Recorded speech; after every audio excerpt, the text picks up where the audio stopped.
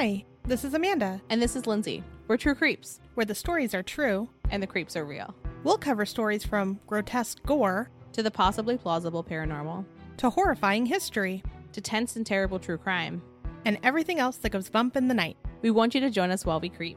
We cover mature topics. Listener discretion is advised.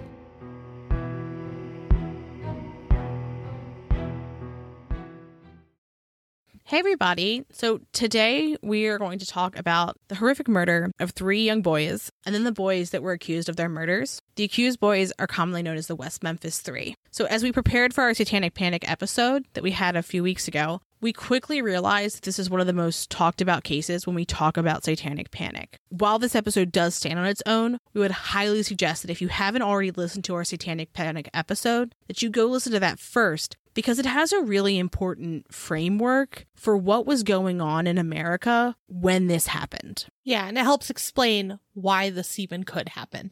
Yeah, we're going to discuss how Satanic Panic played into the actual case as well. So I think it gives a good primer on why was that even here. Also, as a note, this episode is going to be a little bit different in vibe, if you will, from our normal episodes. And that's in part due to the nature of the crime, but also the immense amount of information that we have to share. We're going to be a little bit more on topic. So the way we're going to present this is we're going to talk about what happened first, and then we're going to talk about the case that was brought against the eventual defendants. However, at some points, we're going to weave them together as necessary so that you can get a fuller picture than law enforcement had originally, and then the public actually had originally, from what I understand. Yeah. So, in the evening of May 5th of 1993 in West Memphis, Tennessee, Deborah Oettinger saw 3 boys from her neighborhood, Christopher Byers, Michael Moore, and Stevie Branch, as they tromped across her lawn. Just a few minutes later, Michael's mom saw them. By 6:45, another neighbor, Brian Woody, saw them go into an area known as Robin Hood Hills.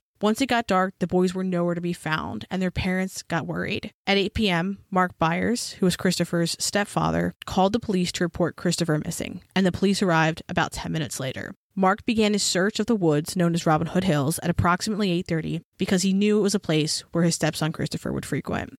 Stephen Branch's mother, Pamela Hobbs, was at work at Catfish Island Restaurant when Stephen went missing. Her husband, Terry Hobbs, was Stephen's stepfather.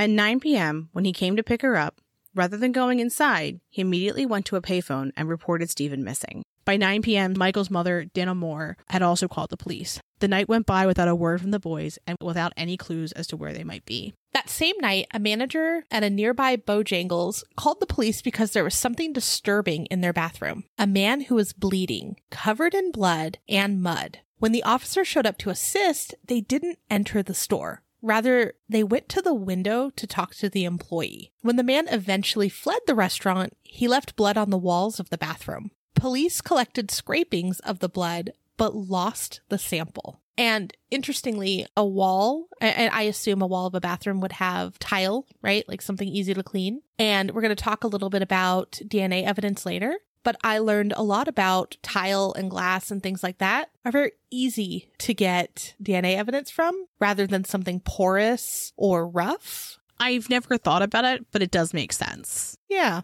interesting. So the next morning, while searching, a shoe was found in a ditch. The particular ditch was connected to the 10-mile bayou, where the creek from Robin Hood Hills drained into. Detective Mike Allen searched along the ditch as it led back to Robin Hood Hills when he saw something strange. The area, like any forest, was covered with fallen branches and leaves, even on the bank next to the creek. That is all but one particularly and purposefully bare area directly next to the creek. Detective Allen described the area as looking slick and cleared off. He noted scuff marks, and he made his way over to the creek bank. He reached into the water and found the remains of Michael Moore. The remains of Christopher and Stevie would be found downstream about 25 feet away. Publicly released crime scene footage is pretty horrific. It shows the camera panning the scene after the boys, who were completely naked and bound with white shoelaces, had been pulled from the creek. On the scene, they found a smattering of belongings in various states. And we're going to get pretty explicit with what was seen, because we don't always include all of the details when we talk about children, but it's important because it explains what happens next. So their bikes were submerged into the water, a shirt was twisted around a stick and then shoved into the mud. They also found a Cub Scout cap and 3 shoes. Both the forest and the creek bank were suspiciously void of blood, although police would later recount seeing blood in the creek itself. Additionally, experts would later note that the clearing off of the bank and the attempt to wash the bank down was purposeful. It was to remove the evidence. Further, evidence suggested the boys were not at Robin Hood Hills during the attack because they didn't have mosquito bites. The medical examiner determined their time of death to be between 1 and 5 a.m. Original descriptions of the scene say that Christopher, Stephen, and Michael experienced horrific torture before their death. The original descriptions said that they experienced sexual assault, castration, other extreme genital mutilation, stab wounds, blunt force head trauma, defensive wounds, and cuts from a serrated knife. Stephen and Michael had died by drowning, while Christopher had bled to death. Years after their death and after the trial, experts would notice that Christopher had what looked like bite marks on his body. In the eventual trials that occur for the deaths of Christopher, Stephen, and Michael, an expert witness is asked whether it would be possible to clean up that amount of blood in the dark, and the expert replies that it would have been very difficult. Additionally, the expert suggests that if the crime were to have happened there, it would have had to have happened in the water for it to be so clean. When asked if the expert, a trained medical professional, could have done the genital mutilations that Christopher specifically had suffered in the water, the expert said they could not. Interesting. Yeah. In the search for justice for Stephen, Michael, and Christopher, the lives of Damien Echols, Jesse McKelly, and Jason Baldwin were stolen. And our story is about the lives of 6 boys who were failed by our justice system because horrific things happened to these young boys, but these teenagers also lost a large portion of their lives. Right. So very quickly into their investigation, police began to hone in on Damien Echols and Jason Baldwin. Damien looked exactly like every other, I would describe him as like alternative, grunge, some would say gothic kid from the 90s would look. So I would say like an alternative looking kid. Yeah, he was like pale with like kind of longish, longer hair. Think of a long bowl cut. It was parted to the side. It looked like he wore a lot of dark clothes. Yeah. Nothing really out of the ordinary, I would think, right? So Jason had long blonde hair, and he was said to have worn a lot of band tees, which, again, average teenager in my eyes, right? Yeah. Damien was 17 at the time of the murder, and Jason was 16, although he didn't look much older than like 13. Jesse, when they first show him, is kind of like a lanky teenager, and he had dark hair as well. Many sources and many documentaries cite that Jesse might have had a below average IQ, and some say that this might be the reason some things that we're going to talk about later happened, but that's just interpretation. Exactly. On May 7th, Detective Bill Durham and investigator Shane Griffith questioned Damien and Jason for the first time. Both boys deny any connection to their deaths. 3 days later, Damien is interviewed again by Lieutenant Sadbury and Detective Burnridge. In this interview, a polygraph is administered, and Detective Ridge's notes reflect that Damien was being untruthful about his involvement with the murders. And just as an aside, we've talked about polygraphs before, but let's do a brief refresh because there's going to be a lot of polygraphs used in this case. So this case happened almost 30 years ago now,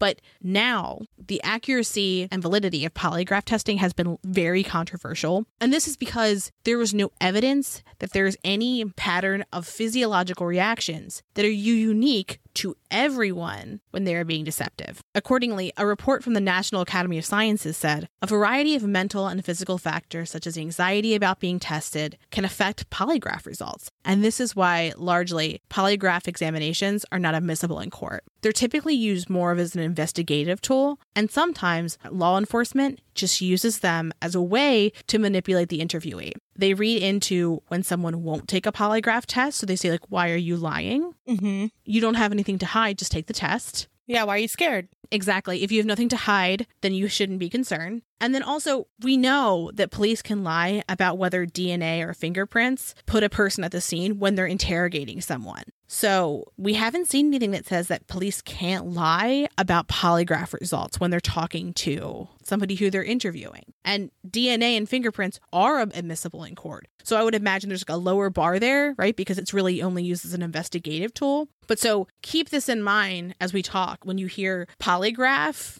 I think just like garbage science. Like I don't think they're valid or helpful at all in any meaningful way to find justice. It seems like surface level, and it seems almost like a game. Can you do all of the things to pass one when lying? You know, like I don't know if you've seen it, but I've seen people post things or things that have come up on TV like, can you fool the polygraph? Yeah. Yikes. Can you do 1, 2, and 3 while taking this test and pass by saying your name is something different or whatever it may be? Yeah. Yeah, exactly. So Detective Ridge also notes that Damien specifically mentions that one of the boys was hurt more than the others and that some of the boys had been cut up before being drowned. Later, Damien would say that he did not offer the information. Rather, the format of the questioning led him to give that answer. For Damien, the question that he was asked was something like, do you think one of the boys was hurt more than the others? And then Damien says yes. Later, Damien would also testify that when he didn't give an answer that law enforcement liked, they would ask him in a different way that provided more information. His mother, Pam Eccles, told investigators that she had been home with Damien on the night of the murders and that he had been talking to 2 different girls on the phone that evening.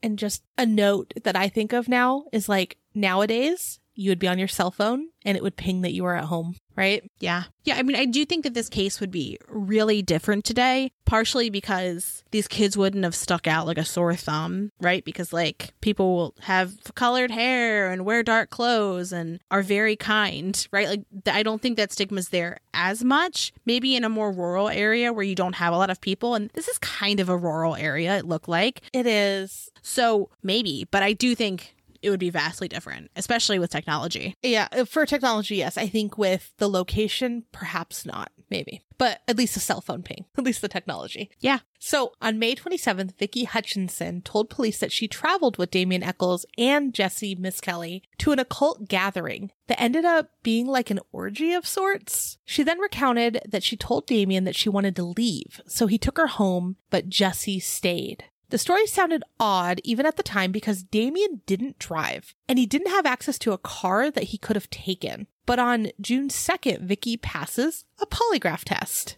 Alarm bells. Vicki's son, Aaron, who was just 8, said that he used to play with the 3 boys in Robin Hood Hills. And on one of their visits, he had seen a group of 5 men sitting in a circle. He also recollected that when they sat in the circle, they would sing songs to the devil and do, quote, what men and ladies do. An 8-year-old said this. I don't buy that, but yep. Yeah.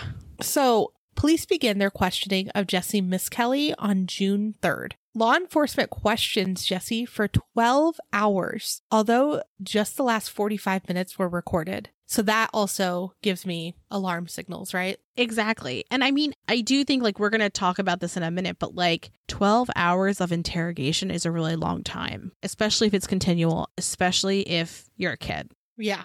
Detective Mike Allen asserted that he had wanted to speak with Jesse because he had been told that Jesse, Damien, and Jason had been engaged in occult activities. Jesse took a polygraph test, and while in the interrogation room, one investigator commented to another that Jesse is lying. And so, like, perhaps they weren't even looking at the results. They were just like, we'll pressure him, right? So after successive hours of questioning, Jesse confesses that he, Damien, and Jason killed the boys. But experts would later say that it was very clear that Jesse was coerced into confessing. They note that some questions were asked upwards of 8 times, but many questions were repeated until the answer they wanted was given. Experts would also point out in the transcript that it clearly showed there were leading questions. Additionally, there were glaring inconsistencies between Jesse's story and the actual events. And I think the one that sticks out the most to me is that in Jesse's original confession, he says like that they killed the boys around noon, but the boys had been in school that day. Yeah.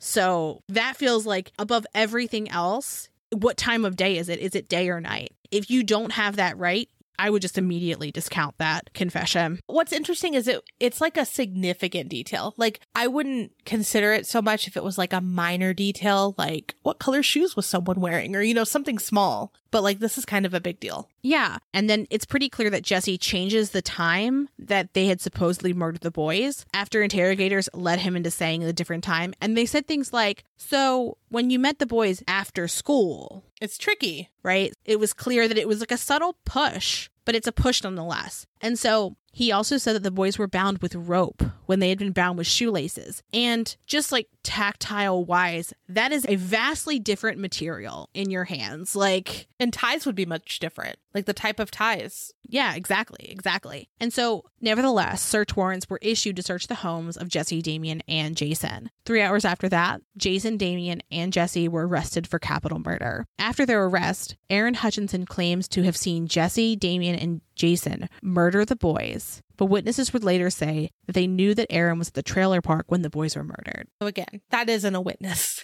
No. The following November, divers search the lake behind where Jason's family lives, and they find a serrated knife about 50 feet from the trailer. Throughout the investigation, arrest, and subsequent trial, law enforcement, prosecution attorneys, and defense attorneys provide information, including crime scene footage, to a documentary crew from HBO. Interesting. The thought of that is like so weird. Yeah. And when you think of it, I kind of go to today. Is this happening anywhere else? Well, I mean, I think our biggest corollary that we talk about all the time is Lori Vallow and these data dumps, right? But that is largely law enforcement putting the information out into the world, not giving it to a specific media source. And when you watch, there's 3 documentaries, it's a lot of content. But the first one in particular, they have such behind the scene footage that it's a little bit unnerving. Like you don't feel like you should be in the room. Right. It is. And even when we were watching one of the many things from Lori Vallow, the one that stands out to me is when Kay and Larry find out that it was JJ's body. Yes. And I remember you and I both watching it and going, I don't feel like I should be there for this. Yeah. I feel intrusive at this moment, even though like all of the world's watching this at the same time, but I don't think it should have been there. Yes, I agree with you. But like here, as interesting as like that example, I think is salient in that is now a reaction that the public has seen and they're very into this private moment. But even conversations between a defendant and their attorney. Yeah.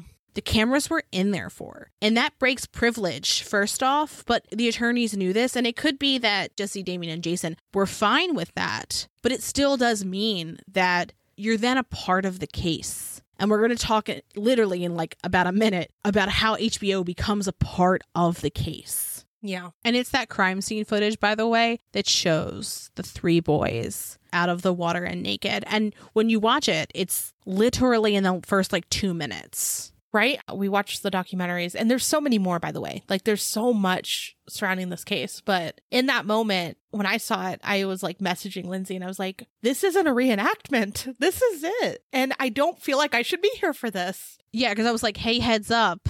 Yeah. So HBO eventually releases Paradise Lost and then the 2 sequels, which Lindsay just brought up, about the death of the 3 boys and the injustice served after their deaths. The documentary crew interviewed the families of Christopher, Stephen, and Michael multiple times. At one point, Mark Byers gives someone on the documentary crew a knife that he owned. Weird. Super weird. Also, Mark Byers is a character. Like, for sure. I don't even know how to describe him other than to say he's a character. Yeah, I think that's fair. Biological material was found in the hinge of the knife. The blood found on the knife was a type match to Christopher Byers, who was not biologically related to Mark Byers. Mark's account of how and when the knife was used varies. At points, he says that it was never used. And then at other times, he says that he's tried to cut his toenails with it. And once that he tried to carve venison. I'm pretty sure he said in that order as well. So like my face. Yeah, Amanda's face is like, but like the idea of like taking a knife to cut your toenails, like already I've got like chills and I'm weak in the knees, but like the idea of like you're going to cut meat to consume with a knife that you use to cut your toenails is a little bit off. I just throw Mark away. He's broken. Oh, we haven't even gotten into it.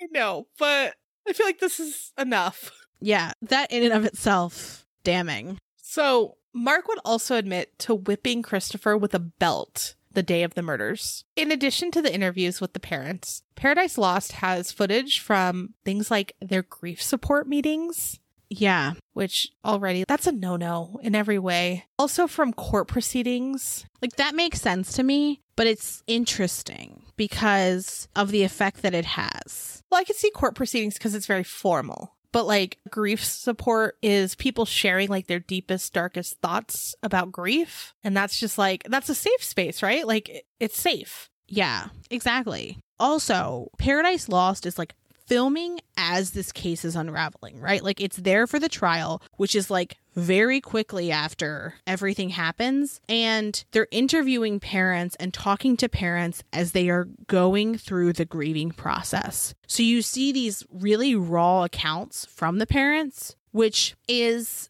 heartbreaking, but also like the more you learn about the people who are involved in the case, the more you start like scrutinizing every move. That's true. That's true. Even as we were watching it, we were kind of like messaging each other at certain parts where we're like, did you notice this? Oh, yeah. Yeah. Especially this next part that we're going to talk about. Yes. Yes. So one of those parts is a moment before one of the parents is being filmed. And before the camera begins rolling, she's giggling and she seems almost flirtatious with the correspondent. It's very awkward because then once the segment begins, she's like stoic and then plays the role of the grieving mother. It's bizarre. It's so bizarre. It made me really uncomfortable. It is a documentary. They're filming a grieving mother, but the way that you look at it, you're like, oh, this is like Lifetime movies actor playing the grieving mother, getting ready for her scene. Yeah, exactly. It's a few months after the murders, but it's still close enough where you expect that, like, I'm not a mom, but I feel like you are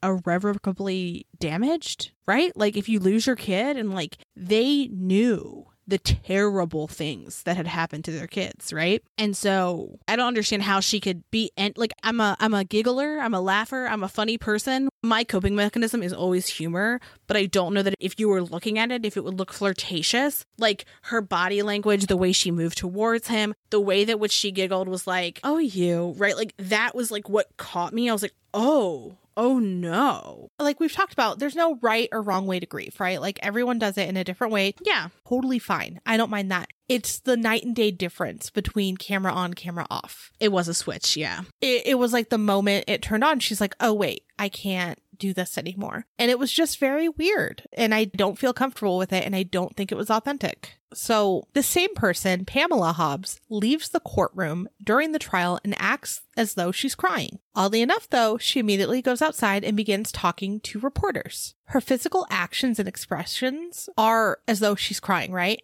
But her face appears to be completely dry. And I was just like, I was watching it because just like staring at the screen, I even like paused and I was like, Amanda, this time in, do you see any tears? Right. Well, that, and then when I was watching even that first part with the reporter, I paused it for a moment and came back and I was like, this has to just be a resident. Maybe I misread the name. Like this is just like a resident that lives in town that heard of the kids, or like, yeah, I don't know, even someone a little bit further removed. Yeah. But not a mother. Exactly. So there's a scene in the documentary where Mark is with one of the other children's parents and they're shooting guns. And it's meant to be kind of cathartic because they're very angry that their children are gone. Fair? Fair. And then Mark makes a comment that the gun he is using can't be traced using ballistics. And he basically says if the courts don't take care of Damien, Jesse, and Jason, then he will. He's shooting targets like pumpkins, and he's saying things like, blow me a kiss before I shoot you. I want you to bleed like you made my baby bleed. And it's very disturbing to watch. Again, it's weird. It's a weird reaction. I mean, to me, it's not even just that it's a strange reaction. It's just like the phrasing of it made me very, very uncomfortable. It's unsettling. Yeah, I mean, everybody's going to grieve in their own way. That's on them. But it's like he's performing for the camera. Yeah. It feels very performative, like performative grief. And so there's scenes in the movie of him taking photos of Christopher's mother, Melissa Byers, at Christopher's grave. Like she's like crying over his grave and he's taking photos of her. And then he's talking to the grave, like he's talking to Christopher in his grave. And he says, I wish you could have been here to hear me sing. Okay. Bizarre. And just as a note, in one of the later Paradise Lost movies, documentaries, I'm going to use those terms interchangeably, he had a song that he had recorded that he played for the documentary people. And as he was playing it, he was also singing along to it. And he does, in fact, have a beautiful voice. But it was still Pretty fucking weird. He also, to the documentary crew, says that Christopher's testicles had been found in a jar of alcohol in Damien's house and that Damien's fingerprints were on the jar. And that just categorically was not true. So Jesse, Damien, and Jason were all tried for the murders of the boys, but Jesse had a separate trial. So typically when we talk about the trial portions of our cases, we go through details of the case before telling you the verdict, but we're going to start at the end this time. Jesse, Damien, and Jason were all convicted for the murders of Stevie, Christopher, and Michael. Jesse was tried first, and he was convicted and sentenced. The prosecution tried to convince Jesse to testify against Damien and Jason, but he did not. Then Damien was sentenced to death, and Jason was sentenced to life in prison without parole. We're going to discuss the occurrences of the cases concurrently because it's a little bit easier to wrap your head around the way these cases were tried. And because of the same murders, there's a lot of overlap. Yeah. So let's get into that. So in Jesse's trial, instead of discussing transcripts from the interrogation, law enforcement testified as to what Jesse said before they began recording. That's just so wrong. Yeah. Law enforcement officers said that Jesse admitted to attending co-ed satanic cult rituals where there were orgies and sacrifices of dogs and other animals. We talked a lot a couple weeks ago about Satanism and how they say not to do that. Like that's in one of their rules. Yeah. I don't know if they say not to have an orgy, but they definitely say to not sacrifice animals or to basically not to kill animals unless they're threatening you or you're going to eat them. Well, right. That's what I mean. Yeah, you're not supposed to be killing things for no reason. Exactly. Or harming children, I guess, if we want to just get down to it. Yeah, we can just put that right on the top. Like they said, don't hurt kids pretty clearly. Yeah. So in Damien and Jason's trial, fiber evidence is offered to suggest their guilt. Specifically, a fiber on Stephen's shirt matched a fiber from Jason's mom's shirt. Follow that. Stephen's shirt matched a fiber from Jason's mom's shirt. I also wonder, though, like, is it possible that a lot of the women in that area shopped at the similar stores and that maybe Stephen's mom had a shirt that Jason's mom had, right? Could be, or I don't know, like if they used a laundromat together, perhaps? Yeah, there's other ways in which I could see a fiber being transferred. Yeah, there's many different ways. So, okay. Additionally, a fiber on Michael's shirt and hat matched fibers from Damien's residence. Prosecutors, as part of their case against him, asked Damien why he changed his name. Presumably, they were looking for him to say something like he named himself after the Antichrist in The Omen. Alternatively, Damien said he chose his name when he was very interested in Catholicism and that he chose his name after a Hawaiian saint who took care of lepers before getting leprosy himself. Interesting. And it's funny that they're like trying to get a certain reaction from him and he's like, no, actually, it came from this. I mean, I don't know if I believe the veracity of that statement, you know? No. But here's the thing, even if he did name himself after the movie, it doesn't matter. It's a name. Exactly. It's a name. There's many Damiens. We all know some Damiens, don't we? My bestie is Damien, a grade A human. Sorry, had to. Continue, please. So the prosecution then asks him about his Wiccan beliefs. And Damien replies that there's a goddess and a respect for nature, which it's not bad. It doesn't sound bad to me. I haven't read anything in any Wiccan books that sounded horrific. Not that I've read them all, but yeah, nature. That's kind of like the running theme. So it seems pretty clear what they were trying to show. Damien said he had felt different his entire life because he didn't like sports and things like that. And that wearing black kept people away. So it was like a defense mechanism. I guess as a similar styled teen. Yeah, like that's a common trait, right? Yeah. On cross-examination, Damien admitted to studying the occult. And there were items in his room that supported this. So there was like books and history of witchcraft and things like that. Prior to the murder, Damien had been hospitalized after an altercation with his father that involved a knife. When his father visited him, he said, quote, "I will eat you alive." Damien admitted trying to claw his eyes out.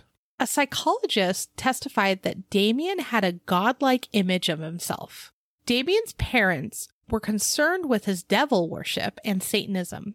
Damien's medical records included notes on his rage and that he had been drinking the blood of others. We talked about this in our Satanic Panic episode, and we're going to talk about it in a bit, but there was this trend for prosecutors to prove that you were a Satanist. And by proving that, we will prove that you did this terrible crime. Yeah.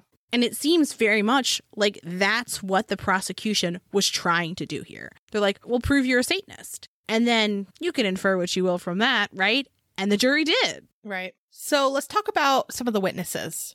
Anthony Narlene Hollingsworth said they saw Damien with his girlfriend around 9:30 near Robin Hood Hills the night of the murder. His girlfriend was petite and had long hair, so prosecution suggested that they may have mistaken Jason for his girlfriend. Bizarre, because Jason had blonde hair and she did not. Very weird, yeah.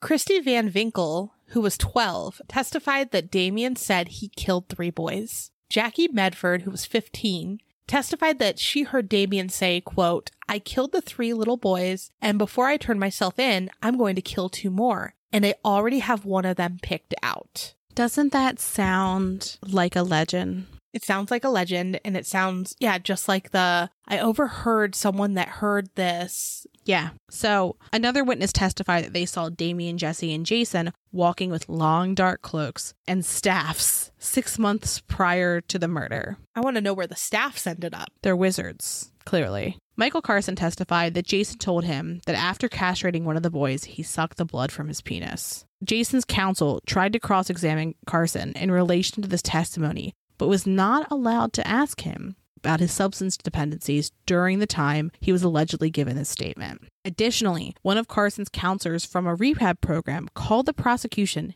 and the defense to let them know that Carson had been unaware of the case until the counselor mentioned the case to him, and that it was those details that the counselors provided to Carson. So, strange. We're going to come back to this in a moment. So, there was an expert on occult killings, and he was widely used by prosecutions during that time. Dr. Dale Griffiths testified for the prosecution, and he said that the murders had, quote, the trappings of occultism. Specifically, he said that the date of the killings was near a pagan holiday, and that was significant. The holiday was Beltane, which was on May 1st. And interestingly, there's Beltane on May 1st, but there's also Walpurgis Night on April 30th. And it's celebrated in Europe and Scandinavia, as well as Sweden. In Sweden, they sing spring folk songs and they light bonfires. When they celebrate this in Germany, people wear costumes and play pranks. They also make loud noises to scare the devil away. Sounds a lot like Halloween to me. Mm-hmm. Folks will hang blessed foliage sprigs to ward off evil spirits, and they'll leave bread with butter and honey to leave out for phantom dogs. Oh, what a horrible holiday. It's terrible, right? Can you tell? They're bloodthirsty. It was originally celebrated by Finnish upper-class people. And in some countries, people mix those festivities with May Day. It's a celebration of fertility rites and the arrival of spring, which to me sounds like a bright and beautiful and breezy holiday. It sounds terrifying and murderous to me. However, it is speculated that it is also the night where witches would travel to Brocken, the highest peak in the Harz Mountains, and it's there that they would meet the devil to plan out their evil doings for the next year. I wonder who put that spin on it. And just generally, in case you were wondering what Walpurgis is from, because it's Walpurgis Night, by the way, it's referring to a medieval saint that is thought to have quelled pagan sorcery. Also, Dr. Griffiths is like, well, there was also a full moon.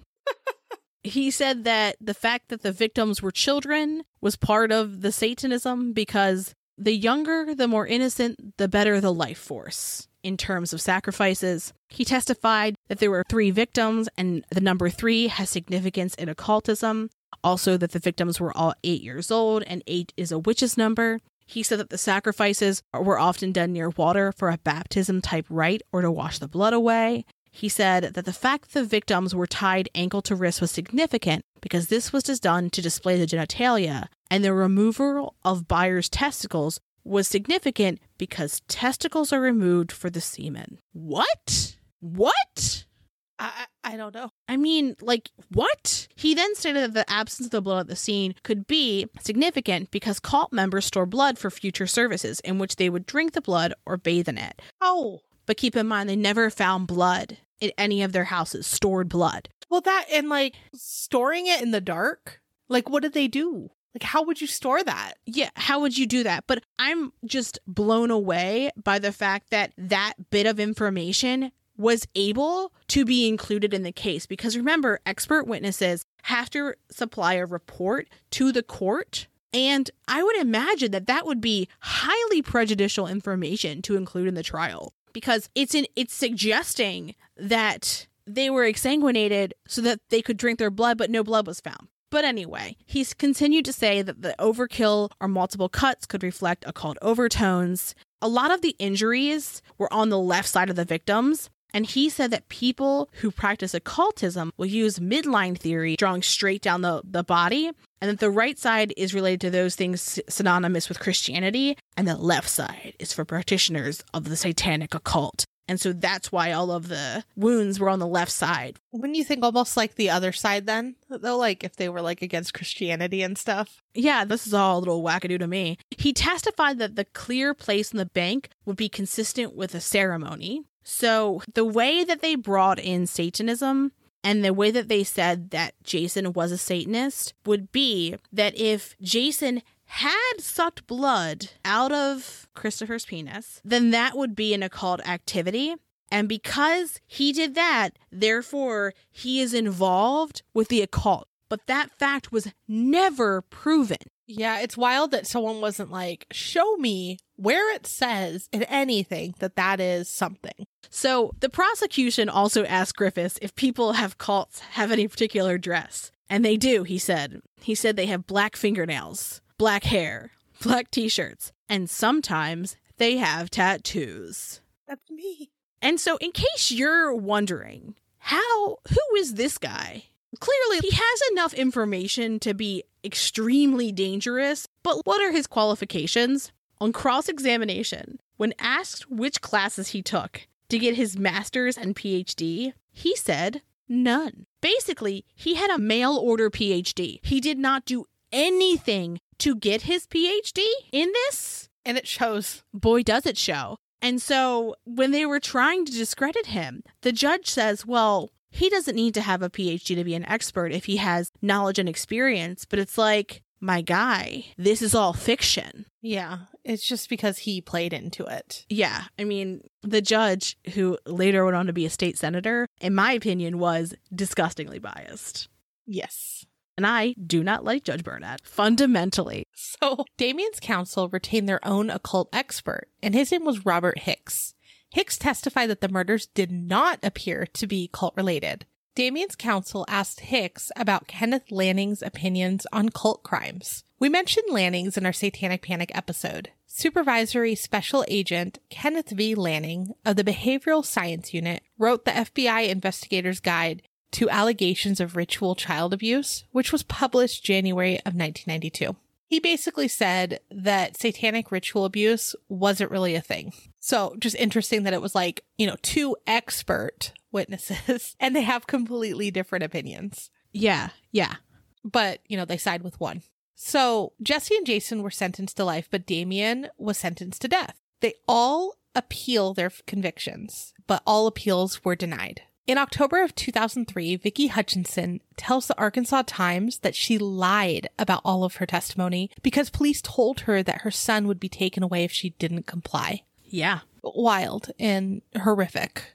Many people speculated that Mark Byers was the perpetrator, including Damien Eccles. And we already said, we got some sketch vibes, right? He was sketch as fuck. After the convictions, Melissa and Mark flee West Memphis after 13 warrants for their arrest are issued for writing bad checks. They move to a new town and they are arrested for stealing, just $20,000 worth of items from a neighbor's house. I don't know if I have $20,000 worth of items in my house. Right? When I read that, I was like, Whenever I see like that amount of thousands of dollars worth of money, I'm like, you'd really have to take some couches and it would be an overnight robbery. It wouldn't be a quick thing. Honestly, they would just be moving me. They'd have to just move everything I own out. They had a moving truck next door. Ugh, they hire movers to Yeah, it's like that cartoon. I wonder if anybody's ever done that. They've hired movers to... Yes, I think so. At least I've seen it in shows or movies. So I assume it has to be based off of something. Clearly. Someone's had that idea. So originally they were friends with their neighbors. Then Mark spanked their 5-year-old with a fly swatter, which I think friendship over, fair. For sure. They said that the whipping bruised their son and they got a restraining order, fair. Yeah. Additionally, Mark was charged with contributing to the delinquency of a minor. He allegedly stood by while holding a gun while letting a teenage boy assault another kid. The teenager used a closed pocket knife in his fist to assault the kid. The kid had a concussion. Per Byer, the knife was his. Melissa Byers died in 1996, with her cause of death being listed as undetermined. There's a scene of Mark at the graveyard, quote unquote, crying over her, but there's no actual tears on his face. So we've seen this acting before. His eyes at this point didn't even look red. So like, just interesting. And as we noted earlier, when re-examining the crime scene years later, they see that there's a bite mark on one of the boys' faces. So a bite would be something that they could easily tie to someone, right? Plus, I mean, just think about it. Like, a bite is yours. They could easily match it to someone, a person's bite. Yeah. And often when there's bite mark evidence, people will have their teeth removed. So just a few things about, the possible bite mark. This is typically child abuse. Often when there's bite mark evidence, people will have their teeth removed. And all of a sudden he had his teeth kicked out in a fight. Just seems very weird, right?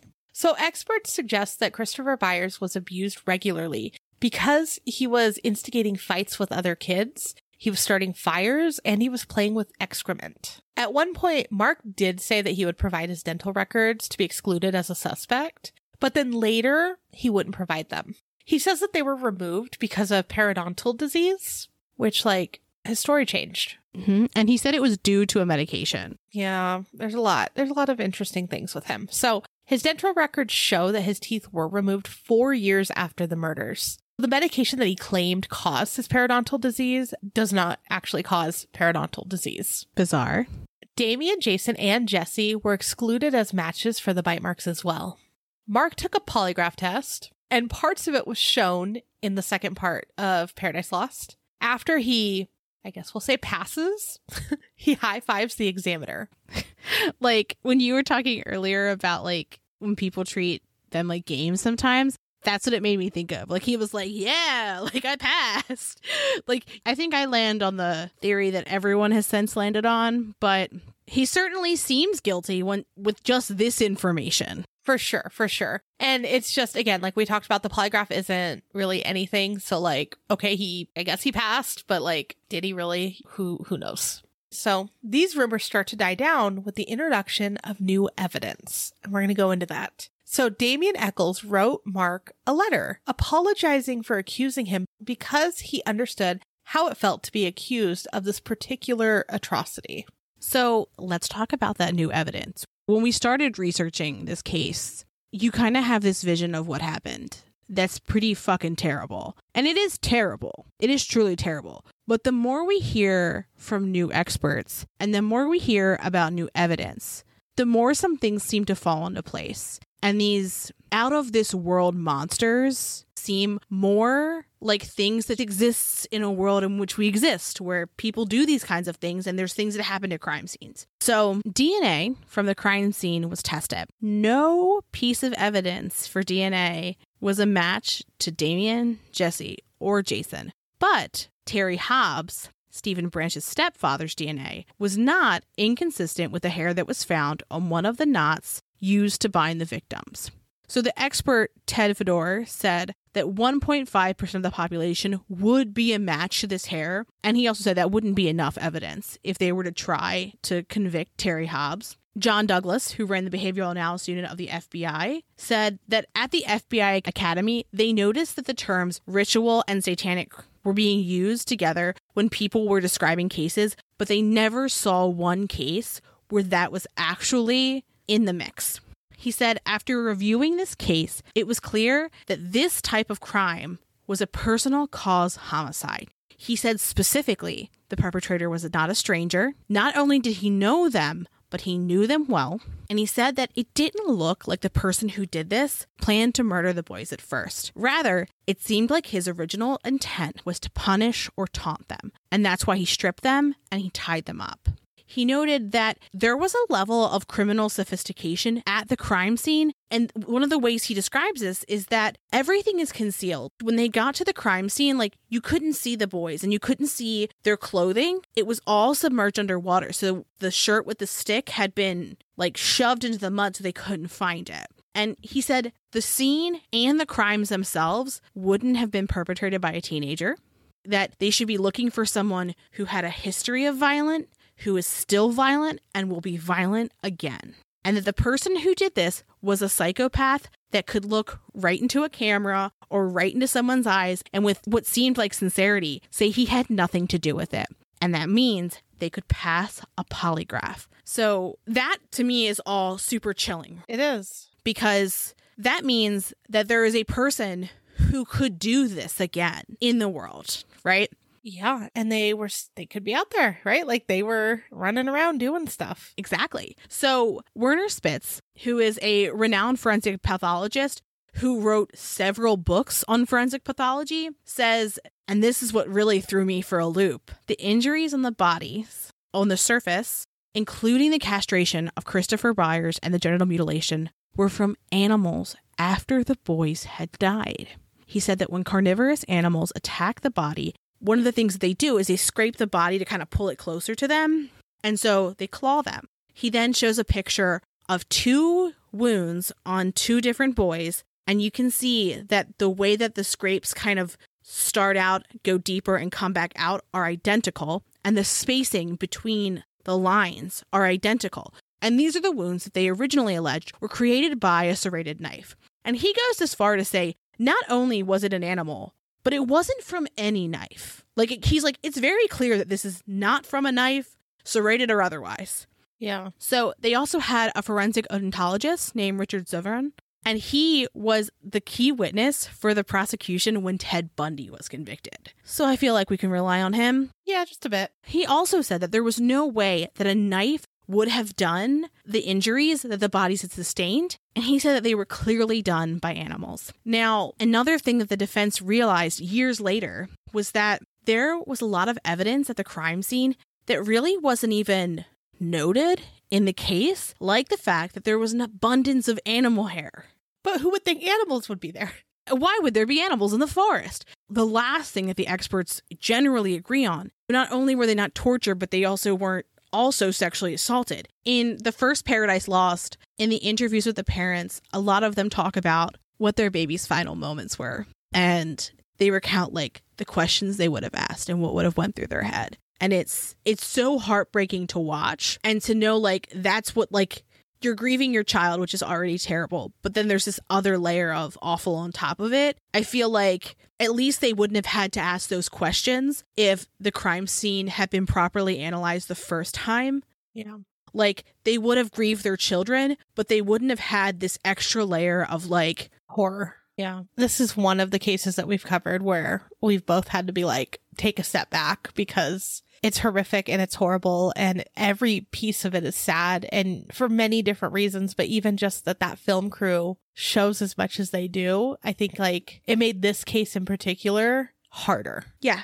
We talk about the case in the trial, but like the ultimate result is that people cared more about convicting these boys than they did about getting justice for these 3 little kids that, you know, like these 3 babies, like 8 years old, they're babies. Like that's what mattered. Like we had to go on this quest to find the Satanists. We couldn't get justice for these kids. You can't tell me that those law enforcement officers didn't know that interrogating for someone for 12 hours might not be a good idea. Right. Or the fact that there's animals in the forest and there's animal hair everywhere. And well, even the fact that we said that the bite marks didn't even come up right away. Yeah, they didn't even notice them. So that tells me like it wasn't looked at thoroughly, right? Yeah. And there's another thing that we're going to mention in just a moment where it's so clear that they just wanted to find some Satanists to arrest in their community. Right.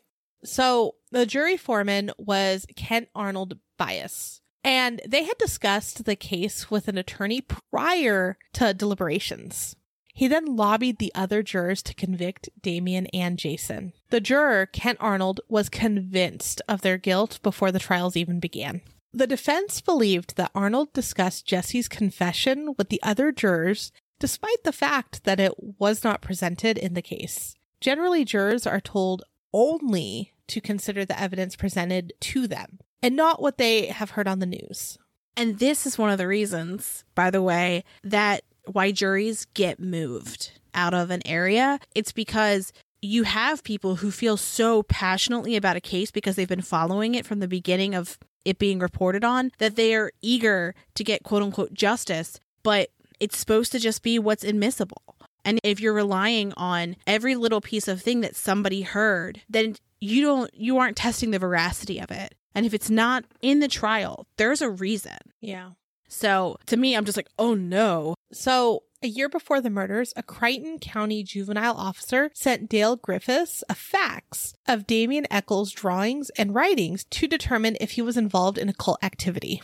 Dr. Griffiths confirmed he was indeed engaging in occult activity. And this is interesting because this came out after everything. So this was like part of the new evidence that came out. This wasn't during the trial that, people were looking at his drawings and stuff. This is later that they found out, oh, that happened. So then we're talking about new information. So new information about Terry Hobbs comes out. Hobbs said many times that he did not see any of the boys on May 5th. Jamie Clark Ballard said that she saw the boys around 6:30 p.m. when the boys were walking by, and she saw Terry walking towards the boys. He called for Stephen and told him to get back to the house. He said that Stephen and Terry were together and that they drove by with the kids outside of Stephen's house. She said that the police never came to ask her any questions. Jamie saw that they were advertising the tip line on the news and then heard for the first time ever that Terry was denying seeing the boys on the day of the murder. And again, this is significant because this was later, way later after everything's happened. So she decided, I'm going to call the tip line. Luckily, she knew that. It's just pure luck that she saw that though, right? Like, what if she hadn't? I'm sure it was covered extensively though, like when it came out. And one of the interesting things about when it came out was there was many rallies and protests for the West Memphis Three. And one of them, many of them, had Natalie Maines from the Dixie Chicks who would come and speak. And she specifically said that Terry Hobbs was guilty. So he sued her. Because he sued her, he was under oath and had to testify and answer questions about the murders. Because that's what he was alleged, like that's why he sued her for slander. And so that's when that came out, was because of that case. He was like, but I never saw them on the 5th, so it couldn't have been me. And so they report that, and that's one of the reasons it was back in the news, was because he was like, I'll sue you for this. So a couple of weeks before the murders, he caught his wife, who was Stephen's mother, Pamela Hobbs, kissing another man in their home. There are allegations that Terry told her that he would, quote, get her back for what she had done. At one point, he backhanded Pam, and she called her brother and father. When they got there, her brother got into a fight with Terry, and Terry shot her brother. Yikes. Yeah, jeez. By the time of the uncomfortable interview where Pam giggles, the one that we talked about at the beginning, she and Terry were already broken up at this point. When she refers to him, she says that, quote, he doesn't get mad, he gets even. Weird thing to say. To me, that makes it seem like even then she was like, did he do this? That maybe she had some sort of doubt. Yeah. Terry has several different alibis for the night of the murders, but they all mention that he was, at some point, searching for the boys. So, he wasn't there the whole time. At one point, he says that he was with a friend the entire night, but his friend recalls him leaving at least twice. He said he was searching with other parents, and they said that, no, he wasn't with them. So it's like, where was he? At this year's CrimeCon, Jim discussed a conversation that George Jared had with Terry Hobbs. And Jared, along with Bob Huff, host a podcast called Truth and Justice.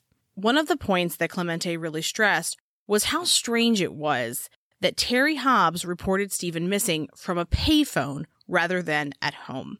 And remember, in the top of the episode, we talked about how when Terry went to go get Pamela from work, rather than going inside and talking to her, he reported him missing. And just as a note as well, Pamela told investigators that Terry didn't even tell her that her son was missing before he reported him missing. Clemente said that typically when kids go missing, if you're waiting for them to come home, you should stay home because that's where they're going to come. So that's kind of like one tick of why it was strange. And also that when you report someone missing, the police are going to come talk to you. And it's a little bit suspicious that he purposely picked a place that wasn't their home for the police to come talk to him. Yeah, that does seem very suspicious. Mark Byers has changed his position on the guilt of Damien, Jason, and Jesse. He now thinks that Terry Hobbs was indeed the murderer. Mark made a giant chart with innocent and guilty and listed all the reasons why Terry was guilty. It was very dramatic and unnecessary. It's printed. Like, he got it printed. Yeah, a lot of effort. A lot of effort. It was a lot of effort. It like folded so he could transport it. So, and then on his intense poster, under innocent, he has two different things. And the first is that it would be difficult to restrain 3 victims. But he said that if he hurt one of the kids, the other ones would probably freeze, which I feel like that makes sense. And then he also says that the hair that was found that was kind of a match to him could have been due to secondary transfer. And that's all he had. He had a lot of other stuff on the guilty side. So a motion was filed for a new trial based on the new DNA evidence, but Judge Burnett denied the request, stating that the DNA evidence was inconclusive. And the concern there is, right, that it's not inconclusive as to who the actor is, but it kind of is conclusive that it wasn't them. The Arkansas Supreme Court ordered the trial court to consider whether the new DNA evidence, coupled with the juror misconduct that we talked about before, would justify a new trial or the defendant's exoneration. So, bittersweet, this next part. In 2011, Damien, Jesse, and Jason were released from prison, and they all entered an Alford plea. And what that is they basically proclaim their innocence on the record, and then they admit guilt on the charges. This way they will be released. And all 3 of them say, I did not do this. I am only admitting my guilt because I want to leave prison. One of the interesting parts they show in the documentary is that the prosecution has this smug interview out and says, what matters is that we have a guilty plea. Even if they said they're innocent, we have a guilty plea, and that's all we need. Fuck off. Like, they're still holding on to that? Yeah, and at this point, by the way, it's a different prosecutor. Like, the first prosecutor's gone. Yeah. But so, like, obviously they maintain their innocence, and Mark Byers, of all people, sums up the situation pretty well. He said, this isn't right because 3 innocent men have to say they are guilty for a crime they didn't commit. This is bullshit. They are innocent, and they did not kill my son. So in 2021, Damien's attorney visited evidence storage and found that evidence that they were told that had been destroyed or lost still existed and was intact. The prosecutor, Keith Tressman, is opposed to having this DNA tested. And that's because he says that the testing method, MVEC technology, which we'll talk about in a moment, is not already accepted by Arkansas courts, and that the remedies that would be offered, this new evidence tested, would it be either a new trial or resentencing, and neither of these make sense in this particular case. He also said that the testing could use the remainder of the evidence or damage the evidence. And there is a hearing on June 23rd of this year as to whether the DNA evidence will be tested. Which, like, wild that they're not trying to find out who killed these boys.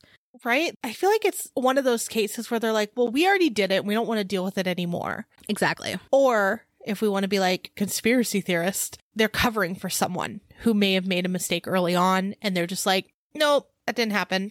I mean, it doesn't not feel like that to me. Right? Well, and when you were saying, you know, the DNA, right? Let's talk about what MVAC is, because it's super interesting and it seems like kind of too easy in a sense. It is a wet vacuum-based forensics DNA collection system. The MVAC system helps collect better DNA samples, and it collects DNA from porous and rough objects or surfaces. So I kind of talked a little bit earlier about like the difference in surfaces and like why one method would be better than another, or why one method would be acceptable to use at certain times, but maybe not in others.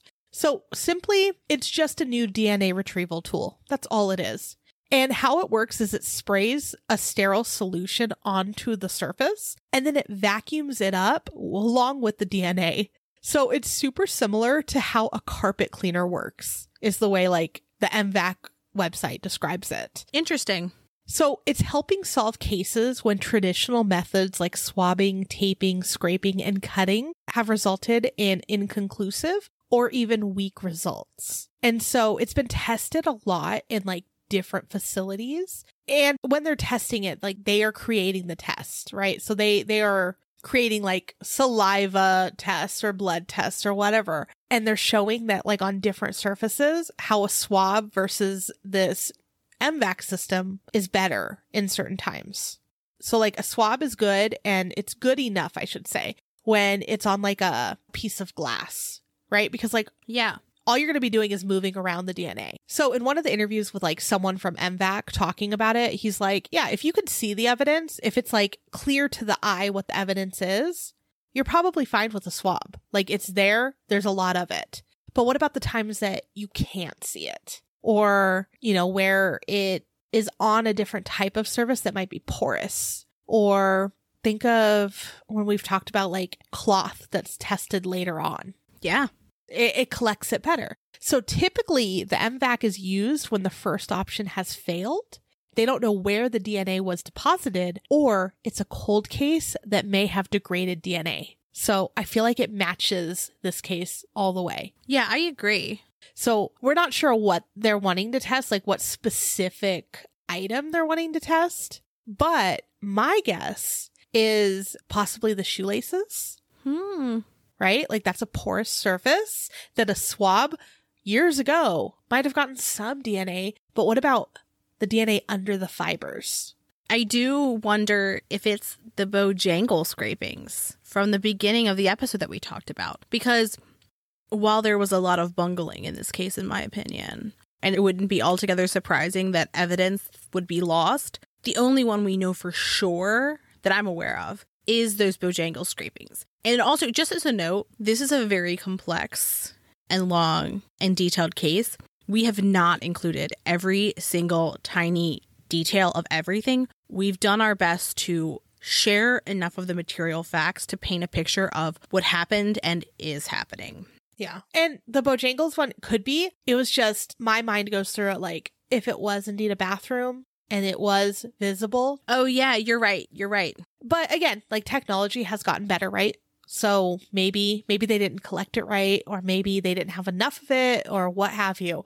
But it seems like a really cool tool. And originally it was invented for food safety. That's interesting. Yeah. And then they're using it for this. So just interesting. I hope that they're able to use it, because at least, I mean, I'm looking at their website and like how the technology works. Of course, they're going to sell it to me. Yeah. Yeah. But if the things that they're showing are indeed true and like their studies are true, it sounds amazing. Yeah. Yeah. It really does. And I hope that this brings us one step closer for justice for Stephen, Christopher, and Michael, because at the heart of this is the murder of 3 young boys without a perpetrator who is still out there, who profilers are saying is still a violent person if they are alive. That is what's worrying. And both Jason and Damien have written books about their experience. Again, there's tons of documentaries. We watched the Paradise Lost trilogy, and a lot of our information is from there. We have it from other sources as well, but that is a good snapshot. And if you did want to watch some of the interviews, I would thoroughly suggest watching it. Yeah, but caution, because it's hard. It is really hard, and it is very graphic. Well, and when you said justice for the 3 boys, obviously, for sure, but also a little bit of it would be justice for the 3 that got most of their life taken away for being wrongly accused of something horrific. Yeah, I mean, for sure. Like, I think that it's widely regarded that they are not the people who committed those crimes, but there is a guilty plea that they entered and that they are considered felons, right? To be able to have that removed from... Yeah, that can... Like, that stain removed from their life, I'm sure would be amazing, because it vastly limits, like, what you can do. Yep, where you can go. They can't vote, which is, it's wild to me that we are that loosey-goosey with just taking away people's right to vote. But yeah, there's a lot of things you can't do, or a lot of things they won't be able to do. And so yeah, we're hoping for steps closer to justice. But in all the cases we've covered, I think this is one of the most frustrating, where you're looking at law enforcement and other state actors going, what are you doing? Right. And yeah, because there is a hearing scheduled in June, we will include this in our True Crime Digest as details come up. Yeah, we definitely will. Yeah, we normally ask what you think. Tell us what you think, but let's talk about it. Have you heard of the West Memphis 3? Chances are I feel like you have. And if you hadn't, are you pissed off for them? Are you frustrated? I also think this is like a really good case study of like how to do everything wrong. It is. And when you let assumptions run your decisions. Well, with that, hopefully we didn't ruin your weekend because my goodness. So have a good rest of your weekend. Thanks for creeping with us. Thanks for listening. For more information on our sources, please visit our website, truecreeps.com. If you'd like to follow us on social media, you can follow us on Instagram at TrueCreepsPod, on Facebook at facebook.com/TrueCreepsPod, and on Twitter at TrueCreeps. We'd love for you to keep creeping with us. So if you like this episode, please subscribe, rate, review, and share the show with your fellow creeps.